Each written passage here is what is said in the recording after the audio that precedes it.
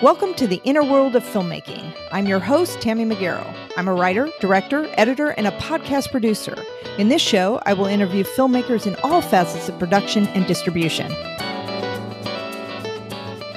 Today, we're talking about comedy writing and the adventures of the talented Jordan Jacobo. I was introduced to Jordan through his work on the 48-hour film projects, where he was involved in writing and acting in several of them over the years, and thought this guy is fucking funny. I ended up having the pleasure of working with him on 3 films for the 48-hour film project: Joe vs. Doomsday, The Stay, and Workplace Politics. And most locals know him best for his Jordan Hates and Jordan Loves series, which we will be talking about a little later today. Welcome, Jordan. So happy to have you on the show. Thank you for having me. I'm happy to be here. Thank you for asking me to be on. This is nice.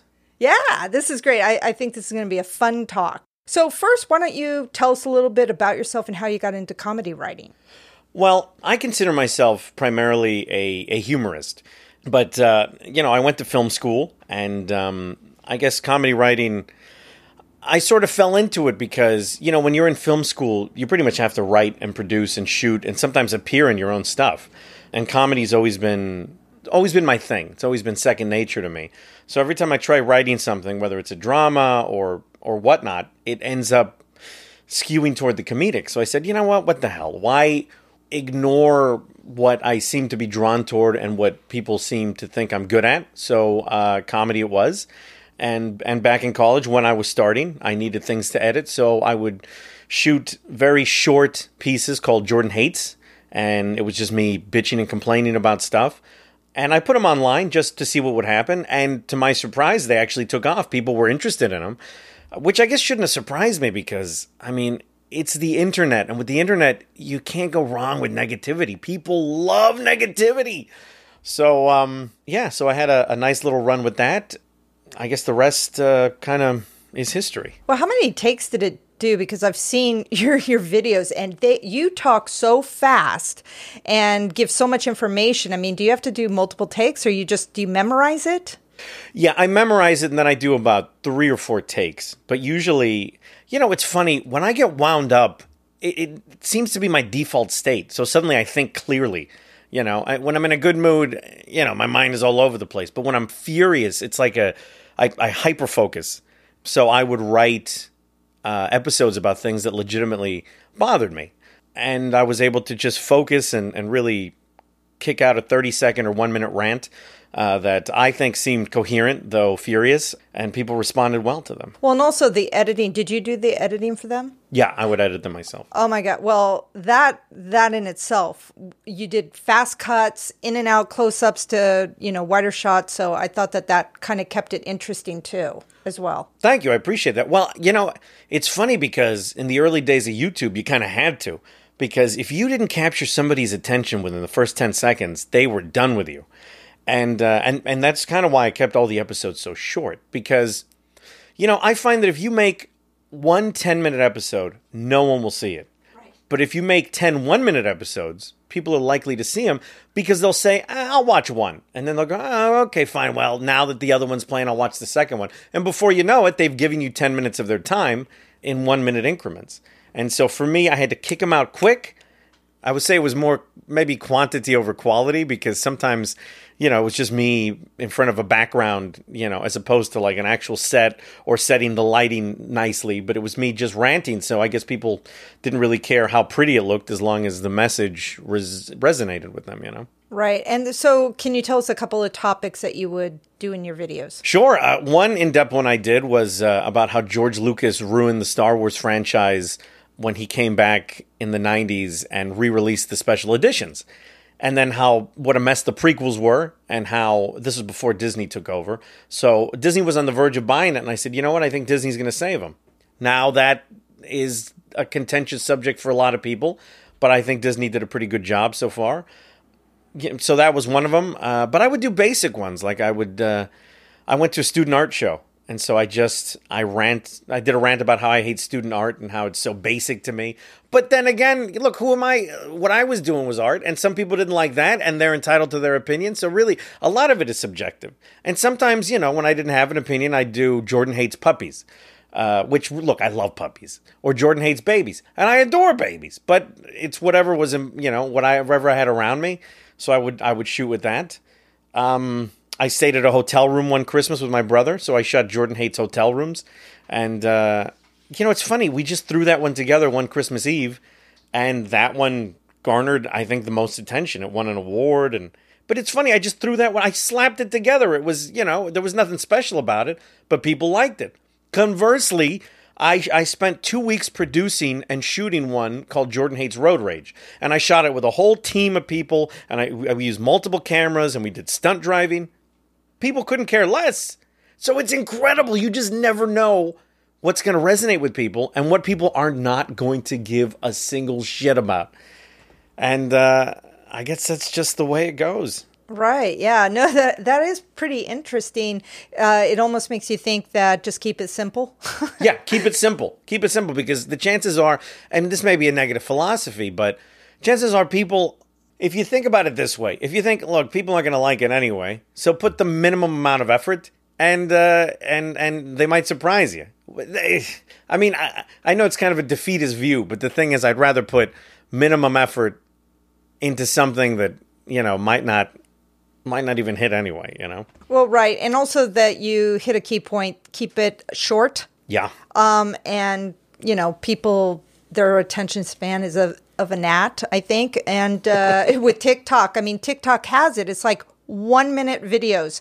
Do you know how long, when I first started with TikTok, I would be on there, I would start at 7, and then when I'd look up, it was after midnight. Oh my God. Yeah, and it was kind of scary. I had to delete the app a couple of times just so I get off of it. But there's something to short, get to the point, and that's what you do very well in those videos.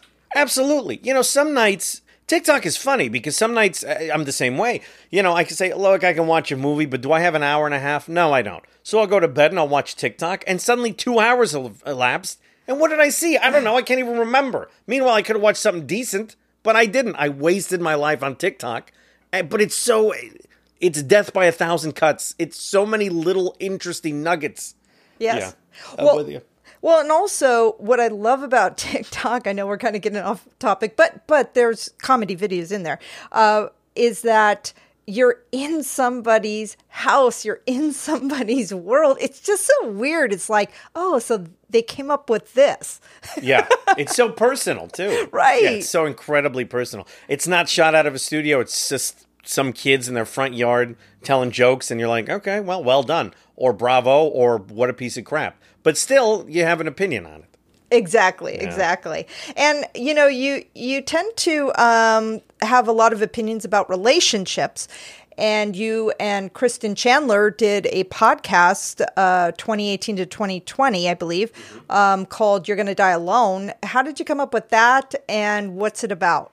Well, You're Gonna Die Alone was funny. So my friend Kristen Chandler and I, before we started the podcast, we were actually at a bar, which is kind of our natural habitat these days, and she had just gotten out of a relationship, and at the bar, I had just gotten into an argument with a lady I was dating, and so we were both depressed. She said, we should do a podcast about relationships. And it's funny because, I've dated a lot, and it's never gone well because, full disclosure, I recognize that that I'm the common denominator in the relationships. I recognize that it's me. However, I know a lot about nightmare relationships.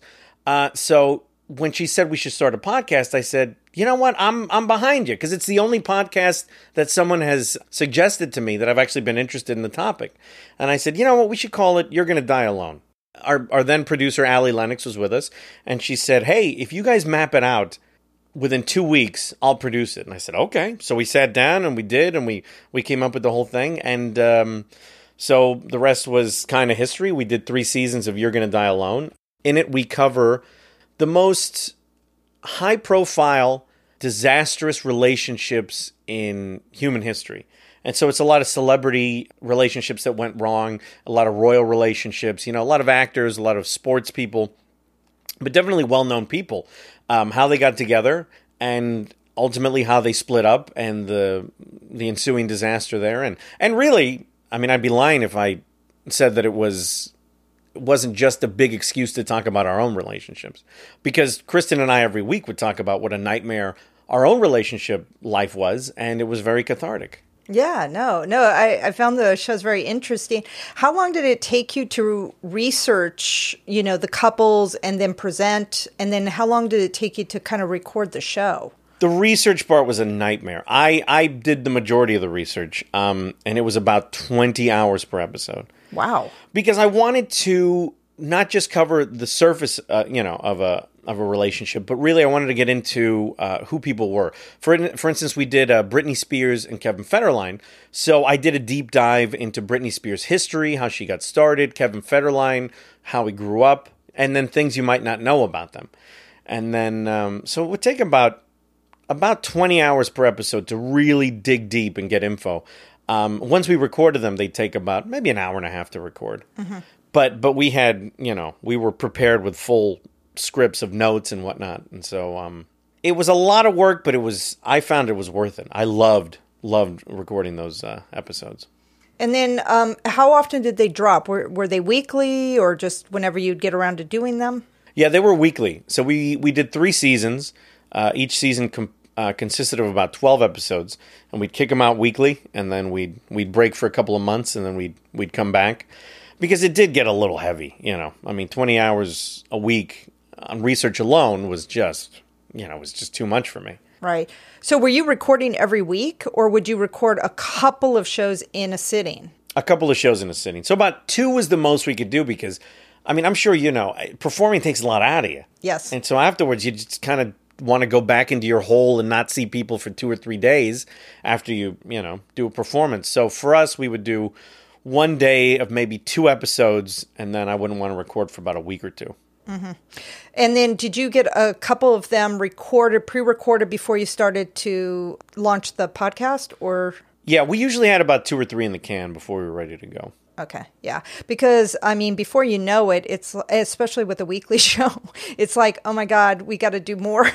So it's like hard to have to record, you really got to record several in a month. Big time. Every Big time. month. Yeah. Thankfully, when it came to, because we would start the shows talking about what our weekly relationship drama was, and in those days, I dated a lot. So for me, I always had a new horror story.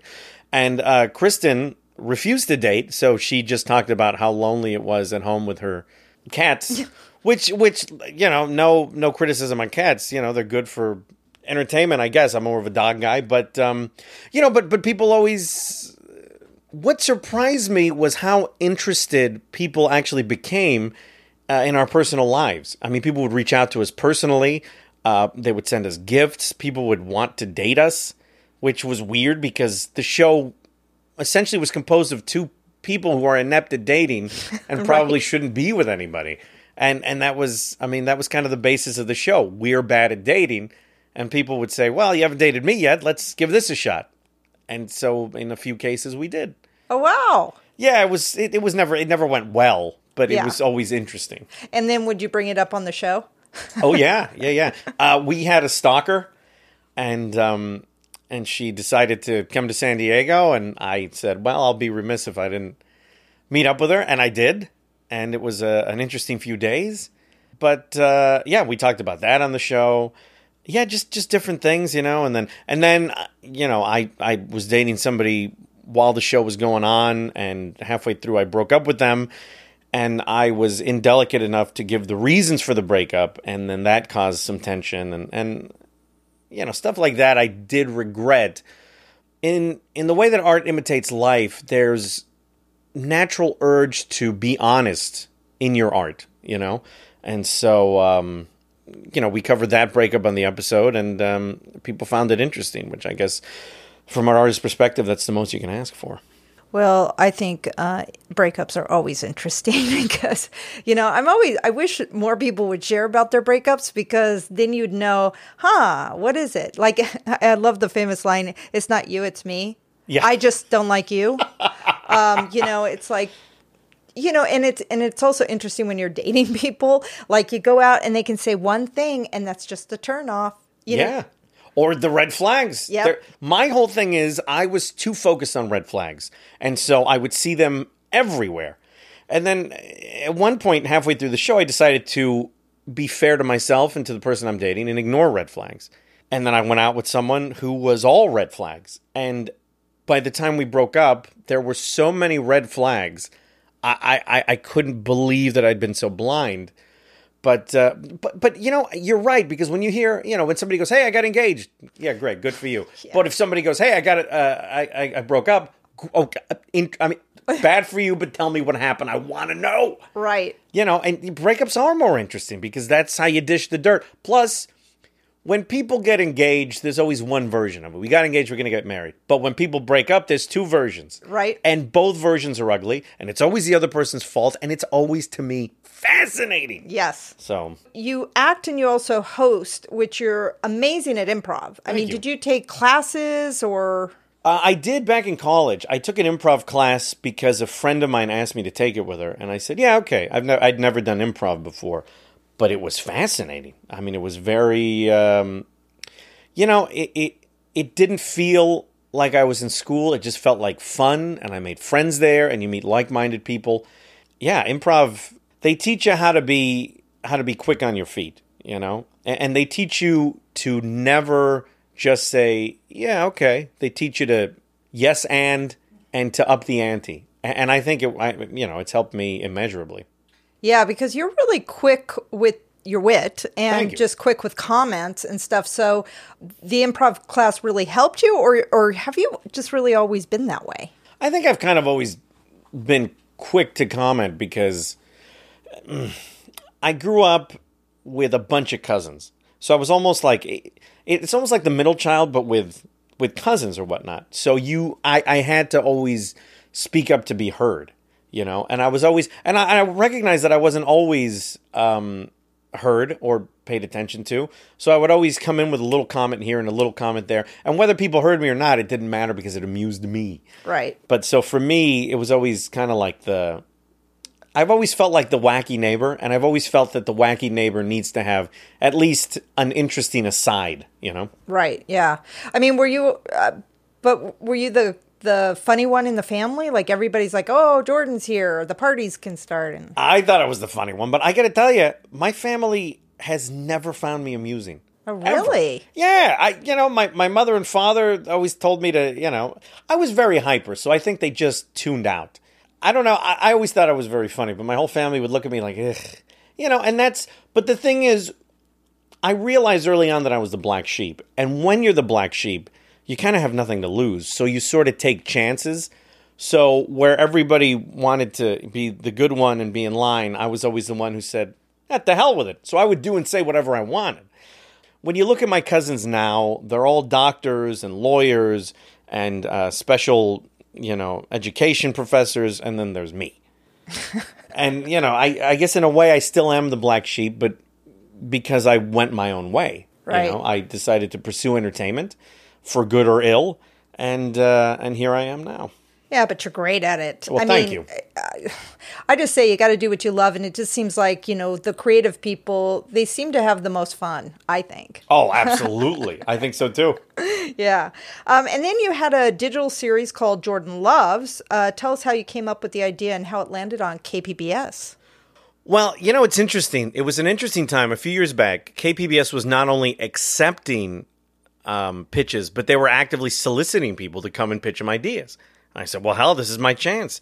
And I had done a little bit of work with KPBS, and I'd put in a lot of FaceTime over there, and I'd kissed a lot of ass with the right people. So I figured, now, if ever I have a chance, this is it. So I went into a big pitch session, and I pitched Jordan Loves type series for KPBS. Sorry, no, it was a Jordan Hates type series for KPBS. And John Decker, the director of programming at the time, said, that's not really our speed, KPBS is very positive. But he said, what about, I don't know, is Jordan Loves a thing? And I said, well, the hell it is now. So I went home and I retooled and I came up with the concept for Jordan Loves. And I brought it to them with visuals and examples of what I could do and whatnot, and a little team put together. And they said, all right, we'll take it. And I couldn't believe it. And it was almost horrifying because, look, I pitched the idea, but I didn't know what I was going to do. I'm used to negativity. I'm used to bitching and complaining. That stuff writes itself. Right. But positivity, what am I, you know. So I racked my brain, but I said, I decided I would do it on Jordan Love's hidden areas of San Diego. Little things that you might not know about San Diego. Almost like Edgy or Ken Kramer. And so I did. And we did a few episodes, and it was a pretty decent run. And they're still running digitally on KPBS today. It was a digital series. And each episode was about 5 to 7 minutes. And I would cover some barely explored section of San Diego, something that you might not know about. And it was fun. It was a good run. And we covered such things as the La Jolla Sea Caves. We covered hidden bars and little speakeasies in San Diego.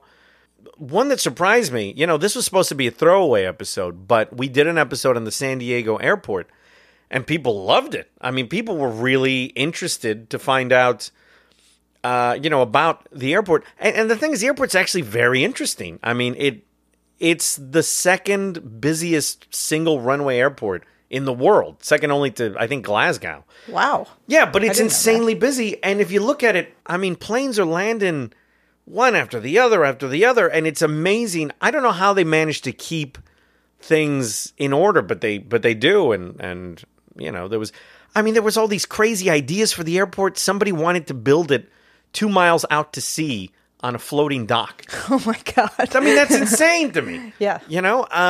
And scary if they missed. Right. Can you imagine? Oh, but so I did that for a little while, and I still have a pretty decent relationship with KPBS, thankfully. And those episodes are still in the ether. So how many episodes did you do, and did they give you money for this? They did fund it. They partially funded it. I had to crowdfund for some of the episodes, but so I did 7 episodes under the KPBS banner, and I did an additional 5 episodes outside of KPBS that I still shared with KPBS. And they gave, for a digital series, they gave me fairly decent money. And the thing is, I've always been used to doing projects on a shoestring budget anyway. I've usually, as filmmakers, if we want something done, as I'm sure you know, sometimes we have to pay for it ourselves. Yes. So it was nice just to receive money from anybody. So I was surprised with how much we were able to do with just a little extra money. And it was a nice little run. Yeah. And I'm still very grateful to KPBS. And also, as we build our film crew and our friends, it's nice to be able to hire pretty talented people to do the projects with us. Definitely. I think you're absolutely right. I think one of the best, it's as great as it is to work with your friends, one of the best feelings is to be able to offer your friends money to work with them and for them to do what they like. Right. But, I always say these days, I don't work for free, but that's baloney. If a friend of mine asks me to do something, 9 times out of 10, I'll say, yeah, of course, because I like working with my friends, As much as, yes, film is a business, but it's not as much of a business here in San Diego as it is in LA. And here it's, for a lot of people, it's, myself included, it's still a hobby. And it's something I love to do. And any chance I get to work with my friends, I'll do it. Right, yeah.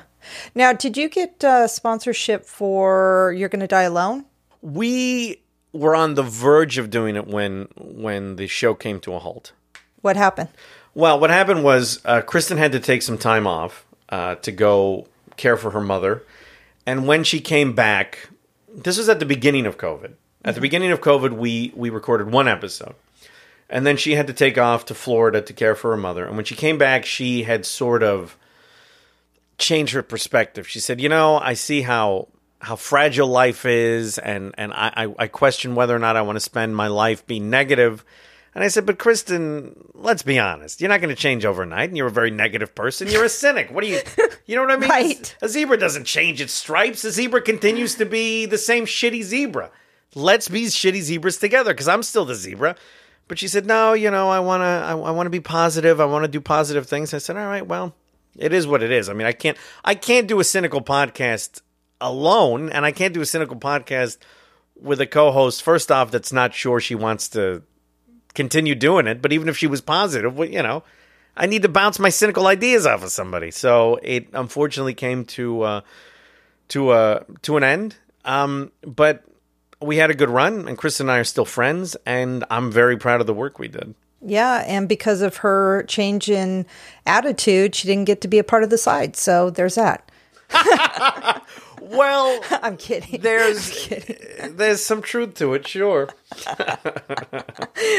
So you have this new web series on YouTube called Sides, which just completed its first season of 10 episodes, which is really funny. Thank you.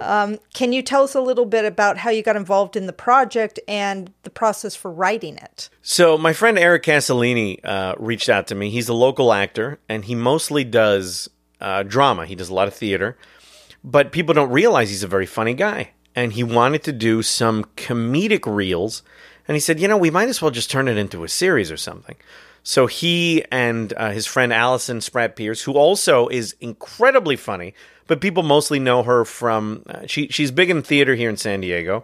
And people mostly know her as a dramatic actress. And she wanted to be involved too. So we brought in our friend Michael Foster, who is incredibly hilarious. He's a great director, but he is one of the best editors, certainly the best comedic editor I've met lately. And with him behind us, we said, great, let's put a team together. And so we had Mike Sears, who's also a dramatic actor. We had Beth Gallagher, who's also a dramatic actor. And myself, who's mostly done... I've mostly done comedy, but I've mostly done other people's comedies, and I wanted to do something of my own. So we conceived of a project. We had a perfect place to shoot, first off. We had a little place called Brew Bar down in Chula Vista on 3rd Avenue. And what it is, it's a coffee shop, but they also serve beer and wine. And we said, this would double because it is a restaurant, but they just have kind of a revolving kitchen. And we said, this would be the perfect place to shoot a restaurant show. So I sat down with the actors. I got to know them. And I got to know their little quirks and proclivities. And based on that, I sort of wrote characters that they're us, but they're us cranked up to 11, And so, but what was nice is we would get together on Zoom because it's during the pandemic, but they would throw ideas out for episodes. And so somebody would take that and they'd build upon the idea. So it was really more like a writer's room. And so within the group itself, we would come up with ideas. And then once we'd flesh them out, I'd say, okay, let me take the story, let me run with it. I'll commit it to paper and really, really flesh out the jokes and the tone and the structure. And then I'll come back and we'll do a table read. And we would come back, and sometimes the story wouldn't work that well, but most of the time it would, because it was based on the ideas that they had. And I got to tell you, I don't think I've ever worked with a funnier group of people. I mean, they were just... Tammy, do you know how sometimes you'll take a script and you'll hand it off to someone and they will shit all over that script? And let's say maybe the director won't quite understand the themes, or the actor, won't quite get your jokes. And so you just feel like they just massacred your child. Right. Well, these people were so goddamn funny, and Michael Foster was such a talented director that I felt like they took my words and they augmented them. They made them their own. They made them funnier. And it was just a pleasure to work with. I mean, it really... I don't want to say the episodes wrote themselves because I put a lot of work into it, but once we put it in their hands, they just flowered into something that I felt was great. And so once we had 10 episodes... Well, we had a few episode ideas. We settled on 10 episodes that we would do for a potential first season. I wrote them out. We workshopped them. We refined them, and then we said, okay, great, let's shoot them. So in the space of, I think it was 3 sessions, we shot 10 episodes. Oh, wow. Yeah, so we shot about 2 or 3, maybe it was 4 sessions, because we had to shoot about 2 or 3 a day. Yeah, but we managed to shoot them quickly, and, they were such pros, everybody had their stuff memorized, and so we kicked them out on Facebook video and on YouTube, and I gotta tell you, this is a project 2 years in the making. But when it finally came out, I mean, everybody promoted it properly and heavily and ad nauseum. And when it finally came out, people thankfully responded well to it. I mean, this is one of the things that I've worked on that people have responded the best to. I want to say. And I couldn't be more pleased. I mean, we got a nice little write-up in the paper about it and, a few decent reviews. And I'm very happy with how Sides is doing and how it looks. Well, and I think that when you have good writing and you have great actors, it only can up the game. I think so, too. So it's just finding the right team to nail it. And I feel like this was the right team for my writing, Yeah, they are all funny in very different ways. So I just take me through like Zoom. I thought that was so funny when they all got on Zoom to have a meeting. Oh, and why don't you tell us the premise of the episodes? What's the story? Oh, right. So, sorry. So the story is 4 struggling actors who are hired to work at a restaurant. And the woman who runs the restaurant and is forced to deal with the proclivities and the ridiculousness and the drama of these 4 struggling actors. And so it's pretty much the actors among themselves sort of talking about different acting techniques, and it's sort of, their competing personalities and whatnot. But there's one episode that was my particular favorite, and it's a Zoom episode. And the thing is, look, I know during the 2 years of the pandemic, everybody was doing Zoom movies. And so for me, I was a little tired of seeing them. So I really wanted to give a Zoom project that would really stand out. And part of this one was based on our actual, because since there was a pandemic going on, all of us would meet on Zoom. And one of us always had problems figuring Zoom out because he was an older fella. And another one would always have a pretentious background and whatnot. And we would always, there are certain things that happen over Zoom that don't really happen in real life. And so I wrote an episode based on that. And what it is, it's a staff meeting that they had over Zoom. And everybody's having trouble getting heard and tuning in and making it work. And and it ends with one of the characters almost dying. And I think that people seem to be responding pretty well to it. I'm very happy with how the episode turned out. Yeah, and I loved Alexa. That was funny. That's all I'll say so that you watch it. But I had that happen to me during a podcast. I don't know why mine starts chiming in and starts playing music while I was doing a podcast. It almost happened now. It chimed up the moment you said its name. Yeah, and I was like, okay, let's let it go to sleep again. But yeah, no, I thought that was hilarious incorporating that, especially when it had happened to me. And then I watched your episode. I was like, oh my God, that's so funny. And I haven't really seen that in Zoom comedy sketches of a Zoom meeting where that chimes in. Yeah. Well, it's funny. I think it happened to one of us, and I said, that's got to be part of the, I think music started playing halfway through a Zoom meeting, and I said, it's got to be part of the episode. Well, and the editing of it, the volume of it, everything was perfect. Like totally believable that this was actually happening. So did you do this okay, so how did you do the Zoom? Did everybody actually get into a Zoom, or did you record these all separate and then put it into Zoom? Some of the people were there during the recording, but Michael Foster wanted us all to record with each other on Zoom, but it's so tough to do because it's tough to coordinate. I don't know much about the technical aspects of it. I do know this. The way Michael Foster, our director and editor, recorded and edited it, to me, it seems flawless. So I can't tell you where the breaks are. Mm-hmm. I mean, I guess if you look very closely, you can see them, but it just looks like one continuous Zoom episode. Yeah. And we certainly recorded it that way, but I think he sort of was picking and choosing which sections of it he was going to use. Oh, okay. Got it. Yeah, because I'm always kind of curious how they did that, because I did a movie and it was homeschooling during the quarantine, and I had it, but I didn't have everybody on Zoom. I had to record the teacher first, and then I had all my students listening to the teacher talking through the video while they're responding in video that I'm recording. So, wow, that must have been tough to do. yeah, so it was interesting in the learning. So I'm always curious when other people do it, like, how did they do that? And is it all done at the same time, especially because you were off on a walk and who was in the car? Mike. Mike was in the car, which I think he is hilarious. Very funny. I love the interview. The very talented Mike Sears. Yeah, he was I don't know. He's just awesome. You got to check it out. And these are on YouTube. Now, is your Jordan Hates on YouTube too? And where can we find these? Yeah, Jordan Hates is on YouTube. Sides is on YouTube at Sides, the Real Web Series. Jordan Hates, it used to be easy to find about 10 years ago on YouTube. Now Jordan Hates, you get a lot of videos of Michael Jordan talking shit about other basketball players. So you can also look up Jordan Jacobo.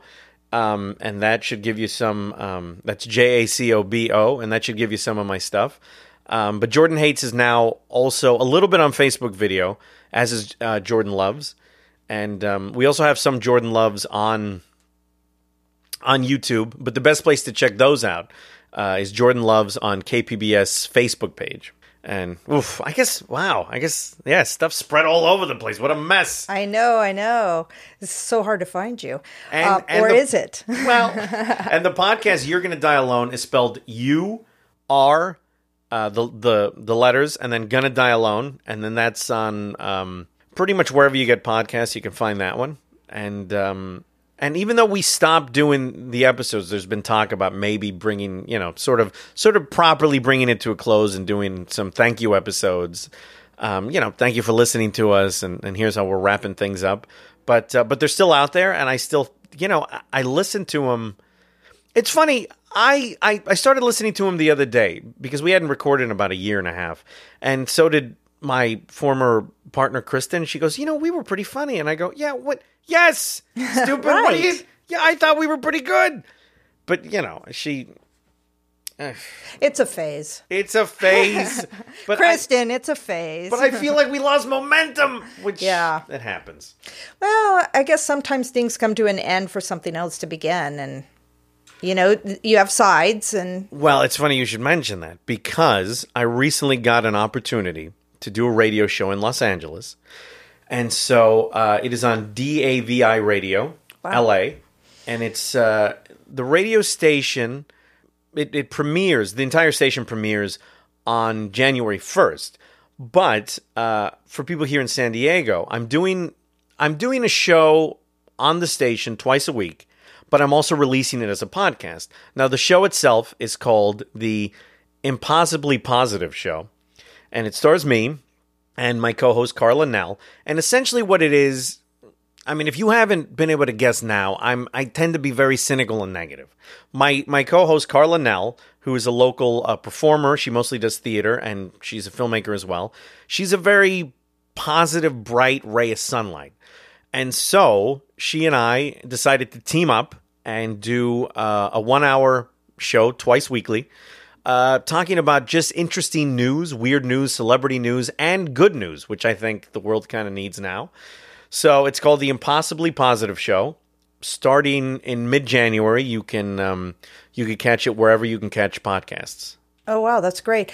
And then do you have to go up to LA to record it, or do you call in? No, thankfully we're doing pre-recorded shows. So we can record them here in San Diego, send them to the station up in LA, and then they're gonna play them out there. Wow. Yeah. How did you get that gig? It was partly being at the right place at the right time. The executive producer of the station, Davi Davenport, she's kind of an LA/San Diego socialite, and I had lunch with her in October, and she said, we were talking a little bit about some of the stuff I did with KPBS, and she said, I love your voice. Did you ever think about doing a radio show?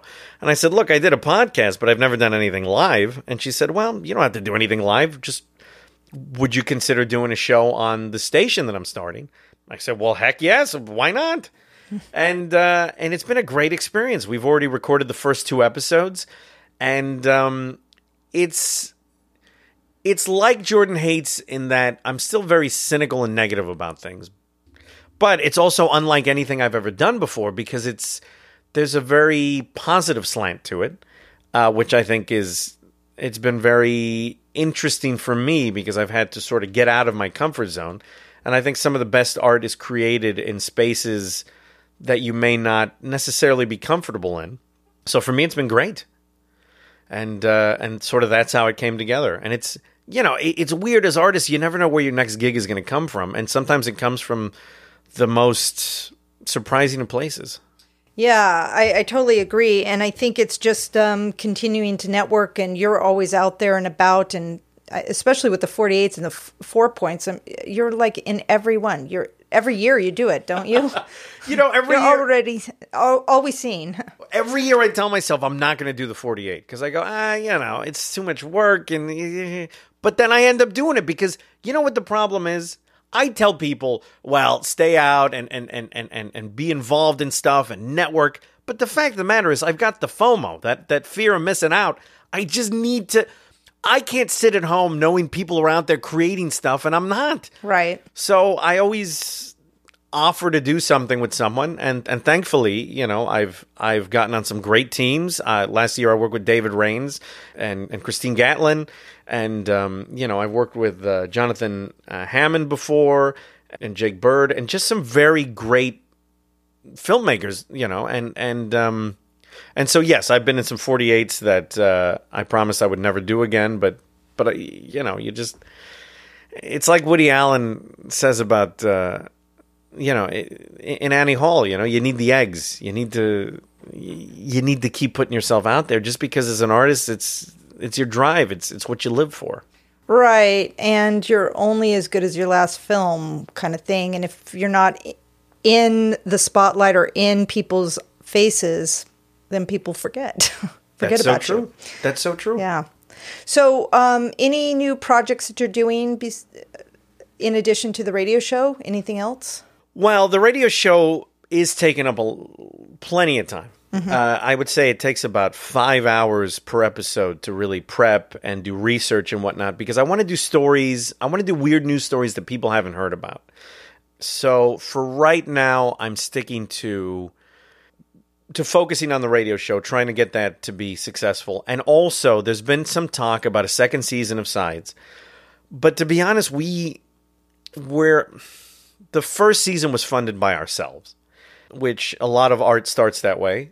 But we would prefer to have some sponsorship before we take on a second season. So we're seeing where that goes. But thankfully, the response has been such that we're getting some attention, and hopefully we do get some sponsors. Yeah, and how do you go about getting sponsors? Boy, isn't that the question? I know. To answer your question, I don't know. Right. And I wish I knew. I guess putting yourself out there and getting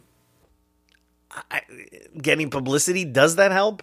Yeah. Because some people have started reaching out, but... Oh, good. Yeah, but I don't know if it's... Look, like everything, you don't know if it's going to lead to something or if it's not. I hope it does. But, it's funny. I used to be in sales, so you would think I would know how to get sponsors. But sales was just such a pain in the ass that it's something I don't look forward to doing again, to soliciting people. You know what I mean? It's just weird for me. Yeah. I was just thinking about sponsorship like Deadpool. You could just get like all these brands and then you stop and then you say something about the brand and then you go back to the scene. I mean, I was just thinking product placement like they did and make fun of it. And I like making fun. Conan O'Brien used to make fun of Heineken all the time on his show and it was hilarious. Yeah. He would say, Conan O'Brien would do a live read for Heineken and then he would look at the camera and say, hey, look at us, whoring it up. And I thought that was so funny. He was so self-aware about his product placement. I would love to get some products like that. Yeah, yeah. Because it's kind of hard. Because I was just thinking like sponsorship like for podcasts. Well, you can share something about the sponsor and you never know, the eyeballs are now international, but anything kind of on the web. And then it's just like, how do you promote yourself to get it bigger? Absolutely. That's always the challenge. Now you're on social media. Do you want to do some of your plugs? Plugs for Instagram and Facebook and whatever you're on. Yeah, you can check me out at Jordan Jacobo on Facebook. And on Instagram, I'm on Jordan Loves Everything on Instagram and Jordan_hates. on Instagram, and I usually plug myself and promote myself there. And just come on. If we're not friends, send me a friend request, and I'd love to. I love meeting new people. I'm always fascinated. I'm interested in people, and I think every writer should be interested in people, and I legitimately am.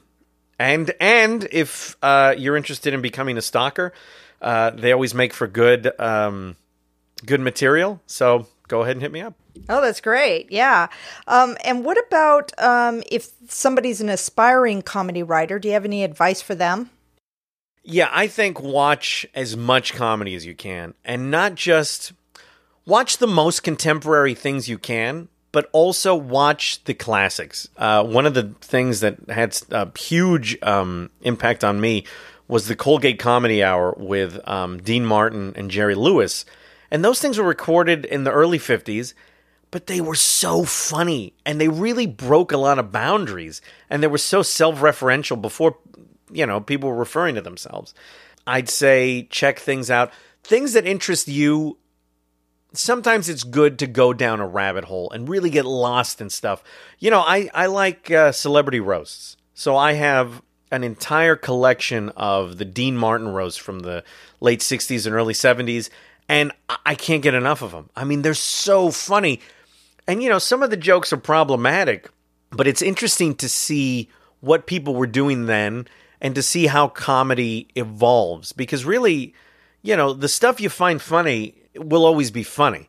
But it's interesting, and I think it's very instructive for someone looking to get into comedy writing to find out how those jokes can still be told today in a more respectful manner and in a more reasonable manner, Now that we're becoming awake, it's kind of, we got to be a little, well, how do you feel about that on comedy? Now we have to really be mindful of what comes out our mouth. Absolutely. So how do you still be funny? I think you can still be funny and be respectful. But I think that there's a limit to it, because I think that at a certain point, people are always looking to be offended. Case in point, when I did Jordan Hates, I would find being offended and ranting and bitching and complaining cathartic. And I think a lot of people are out there. People will always find a reason to be offended if they want to be offended. So I would say watch yourself, but don't let it... Self-censorship should be taken with a grain of salt, Watch what you're saying and don't be overtly hateful. But at the same time, there's truth in comedy. So, say what you want to say. And as long as you're not overtly hurting anybody, I think you should be fine. Right, yeah. Well, and also some of the comedies like Joe Coy.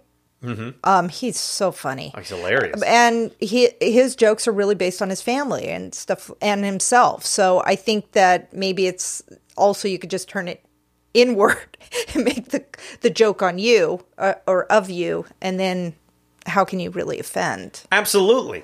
And look, sometimes you criticize things outwardly. For instance, I did an episode called Jordan Hates Seeing Movies on Opening Night. And my whole joke was everybody was hooting and hollering. And also, I don't like to see movies with young kids because they have their phones out. And seeing their phone screens are so disruptive that I can't properly focus on what the black people are yelling at the screen. And some people gave me a hard time for making that joke.